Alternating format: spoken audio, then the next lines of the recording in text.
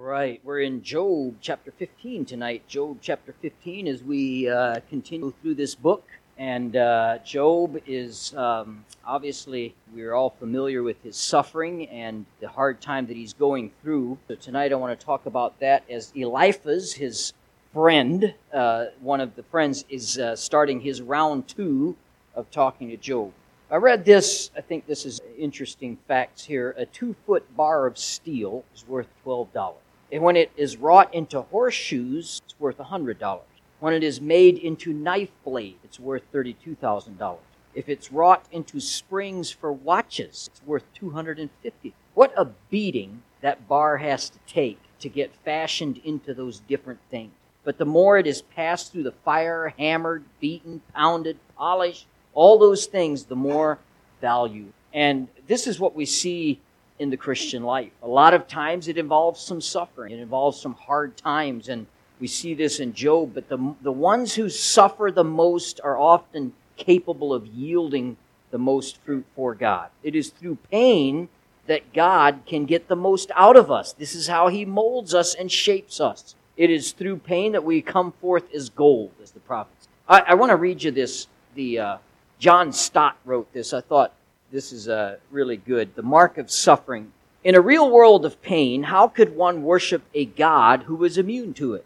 I have entered many Buddhist temples in different Asian countries and stood respectfully before the statue of the Buddha, his legs crossed, his arms folded, eyes detached from the agonies of the world. Eyes closed, a ghost of a smile playing around his mouth, a remote look on his face, detached from the agonies of the world. But each time, after a while, I've had to look away. And in imagination, I have turned instead to the lonely, twisted, tortured figure on the cross. Nails through his hands and feet, back lacerated, limbs wrenched, brow bleeding from thorn pricks, mouth dry and intolerable thirsty. He entered our world of flesh and blood, tears and death. God plunged him into darkness. He laid aside his immunity to pain. He suffered for us. Our sufferings become more manageable in the light of His. There is still a question mark against human suffering, but over it we boldly stamp another mark, the cross, which symbolizes divine suffering. I'm glad I serve a Savior who understands my suffering. Someone who has been through what we have been through, and of course, much more than what we go through. And so, what is that old adage, never judge a man until you've walked a mile in his shoes? That way you're a mile away and he has no shoes. So, that's another way of looking at it. But the point being, we want to understand someone before we judge him. Well, Jesus did walk a mile. And He did walk the life we did. And so, praise the Lord for that. But anyway, so here with Job, we're entering the second round of debate between Job and his 3 friends. And you would think that maybe by now they've each taken a turn pummeling him verbally, beating on him more. This is what you do when somebody is suffering, has lost everything in their life. They're sitting there ridden with disease and they're at the lowest point in their life. Let's come in, all 3 friends, and take turns kicking on him for a while. That's what they did. Now, Job has spent 3 chapters refuting everything they're saying. He's trying to beg for some mercy, really, from them, trying to excuse his own self in saying, it's not wickedness I've done. And so you'd think maybe they would they'd ease up a little bit. But that is absolutely not the case. In fact, here in chapter 15, he still doesn't give a word of hope or help. When life caves in, you don't need reasons, you need comfort. You don't need answers, you need someone. And Jesus doesn't come to us with an explanation, He comes to us with His presence. And that is such a comfort to us. But that wasn't these guys. They came with pontification. They came with great wisdom. They're going to pour down on Job. And so let's read some verses and we'll work through it. In fact, I won't read too many because we're going to work through them as we go anyway. Then answered Eliphaz the Temanite and said, Should a wise man utter vain knowledge and fill his belly with the east wind? Should he reason with the unprofitable talk or with speeches wherewith he can do no good? Yea, thou canst cast us off fear, and thou restrainest prayer before God.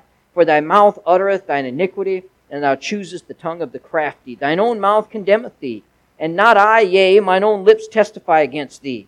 Art thou the first man that was born, or was thou made before the hills? You just want to pop this guy in his mouth.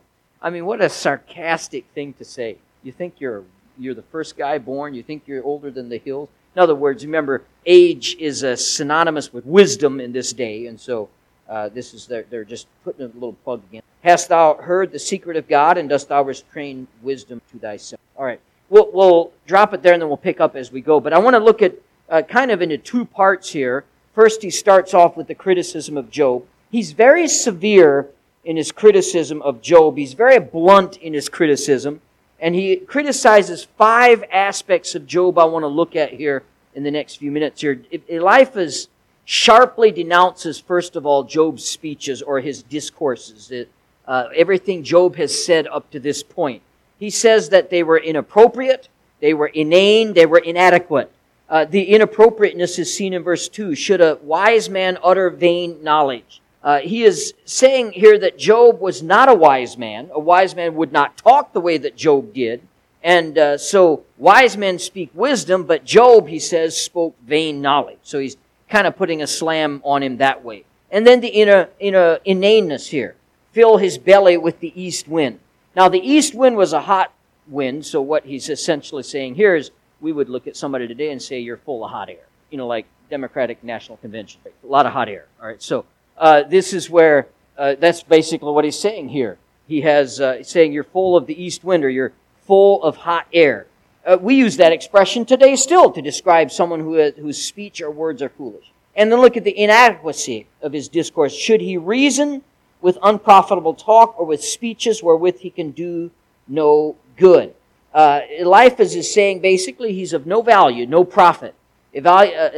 Profit as in Profit. There's no profit in what he says. He believes that Job, what he says is inadequate.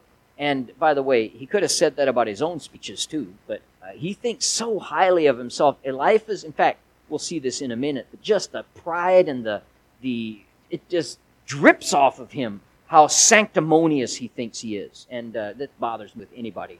So the discourses, then he talks about the devotion of Job. Look at verse 4.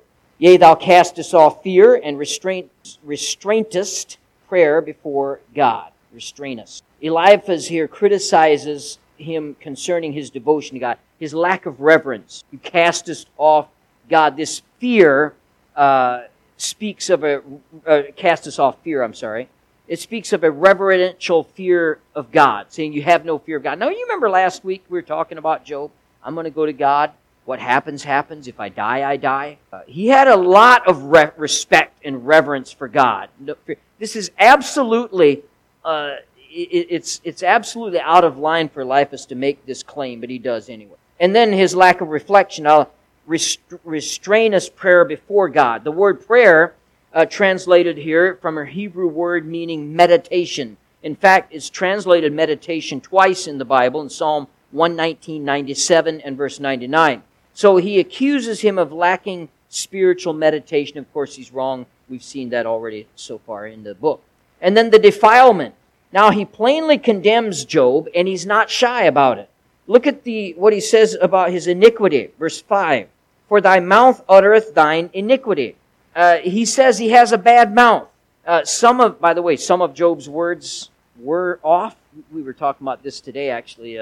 Brother Nick and I were discussing Job, talking about this tonight. And he did say some things that were off. But Job, as we've talked about, said things from his pain, not his conviction. Haven't you ever been suffering and in bad pain, and you say things you might not normally say that come from a place of suffering? Doesn't make it right, doesn't make it good, but we can understand it. So he did maybe bring that on himself a little bit. Then he talks about the deficiency of Job. Now, Eliphaz is just belittling Job on and on here. Now, this is often, by the way, a tactic of people who do not have the evidence to condemn people. Have you noticed this? When you get in an argument with somebody and then they resort to name-calling, I've always thought, if you're in an argument with somebody and they resort to name-calling, you've won the argument, pretty much. They don't have facts anymore. Now they're just going to, it went all the way when you were in kindergarten and all they had is, well, you're a fatty. You remember that? When you were real small, they started with the insults. Well, when you start with the insults, then usually you've won the argument. But if they can belittle a person, they think that helps them to gain credibility, makes their accusations weightier, so they think, and more believable. Kids in grade school do this. The news anchors do this a lot on the table when you watch the news, constantly belittling each other, calling each other names. But sadly, people in churches do this too. Christians do that. In fact, you say it many times, but Christians often been said Christians are the only army that shoot their wounded, that kick their people when they're down. And of course, we're not the only to do that, but sometimes it seems like that's a problem. We certainly shouldn't do that. Job should have had supporters, not people to come and beat on him verbally. But in the absence of actual credible evidence, often people resort to name-calling. Listen to the depths here that Eliphaz goes to. Verse number 7. He says that Job is not senior. Art thou the first man that was born, or wast thou made before the hills? Now, Job doesn't claim to be senior toward anybody. Why is this important, by the way? Today, it's not necessarily, here they're saying, Job, you're not that old.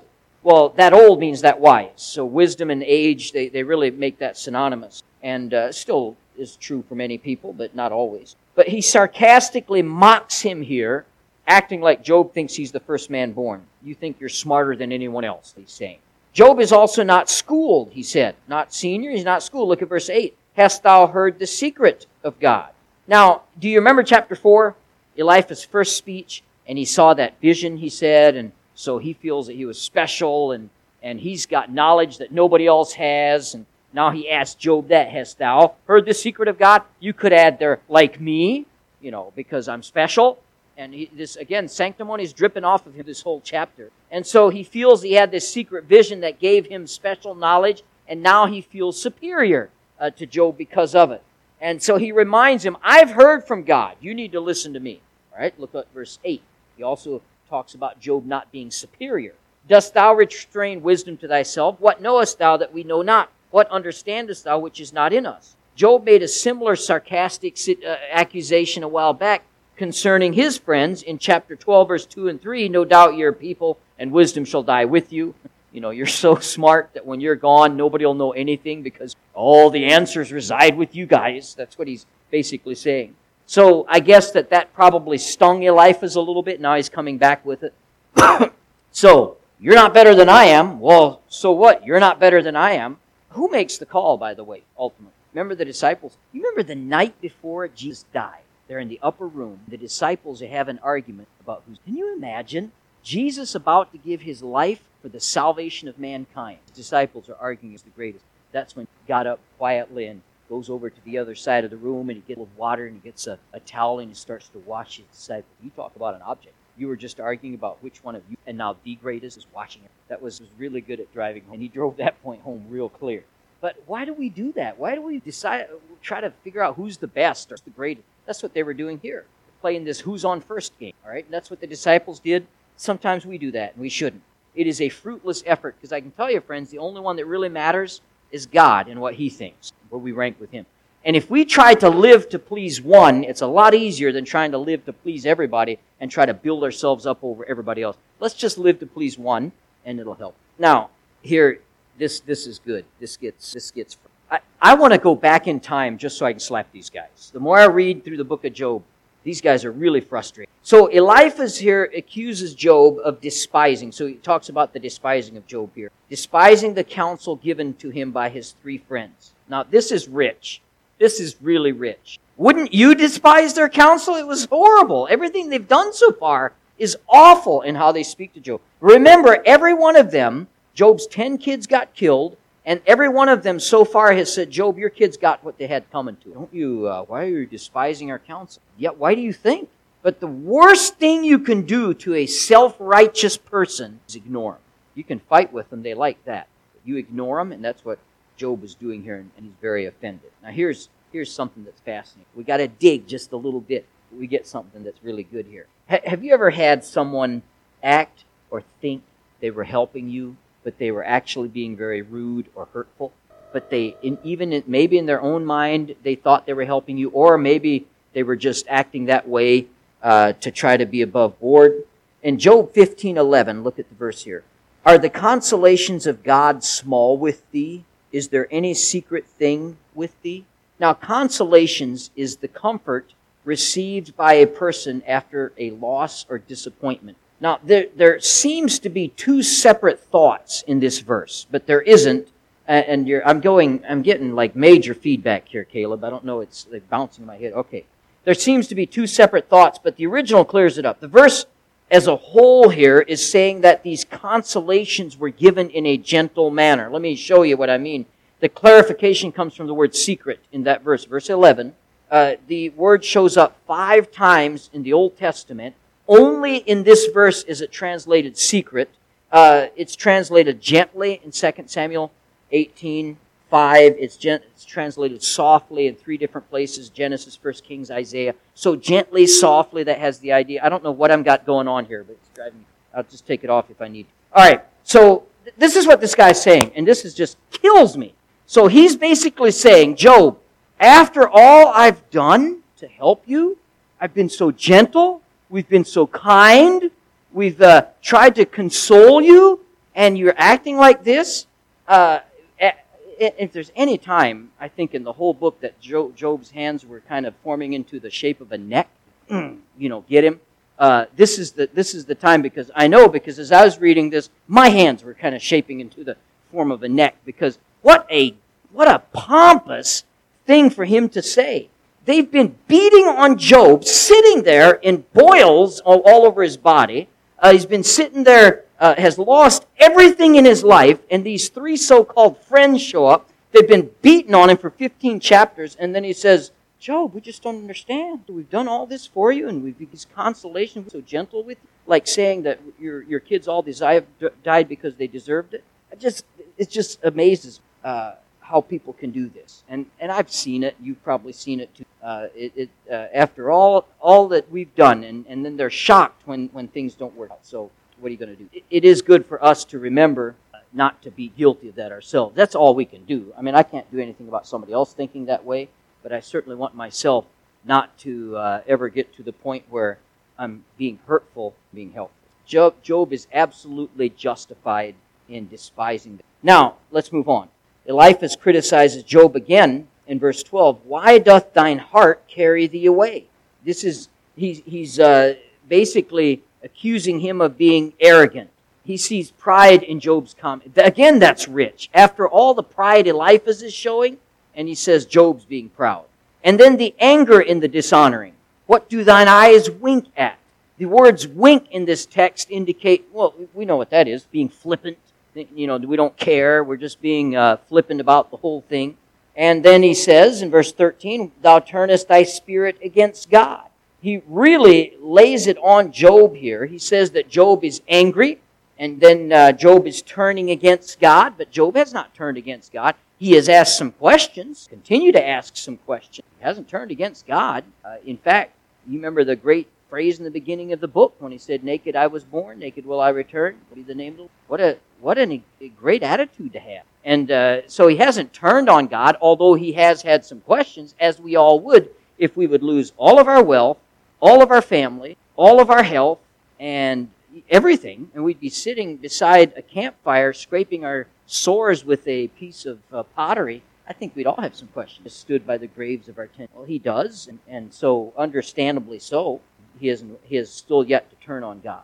Look at verse 13. We get there. That thou turnest thy spirit against God, not true, and lettest such words go out of thy mouth. So he accuses Job of using harsh and bitter words against God, dishonors him. Now again, Job did use some strong language. He did have some questions, but it helps us to remember that where it came from. I believe it came from a place of pain and not from a place of where he actually changed his convictions about God. Let's just have some patience. People are hurting. We need to have some. Then when we're the ones hurting, we be careful what we say. Sometimes taken it. But Job's attitude towards God is much better than what his friends realize, even though some of his. Next section of this chapter is talking about the curse on Job, and there's 20. I can't quite do this evening, and come back next. We'll talk about. Thank you for being here this evening. Let's close in a word of prayer. Father, we thank you for this passage. A lot of things we can learn, and the really neat thing about the Bible is we can learn how to do things, but sometimes we see how to not do things as well, and we certainly see that in these 3 friends. We pray that we just be better being comforters and helps those around us. We pray you to help each one of us throughout the rest of this. All right. God bless you.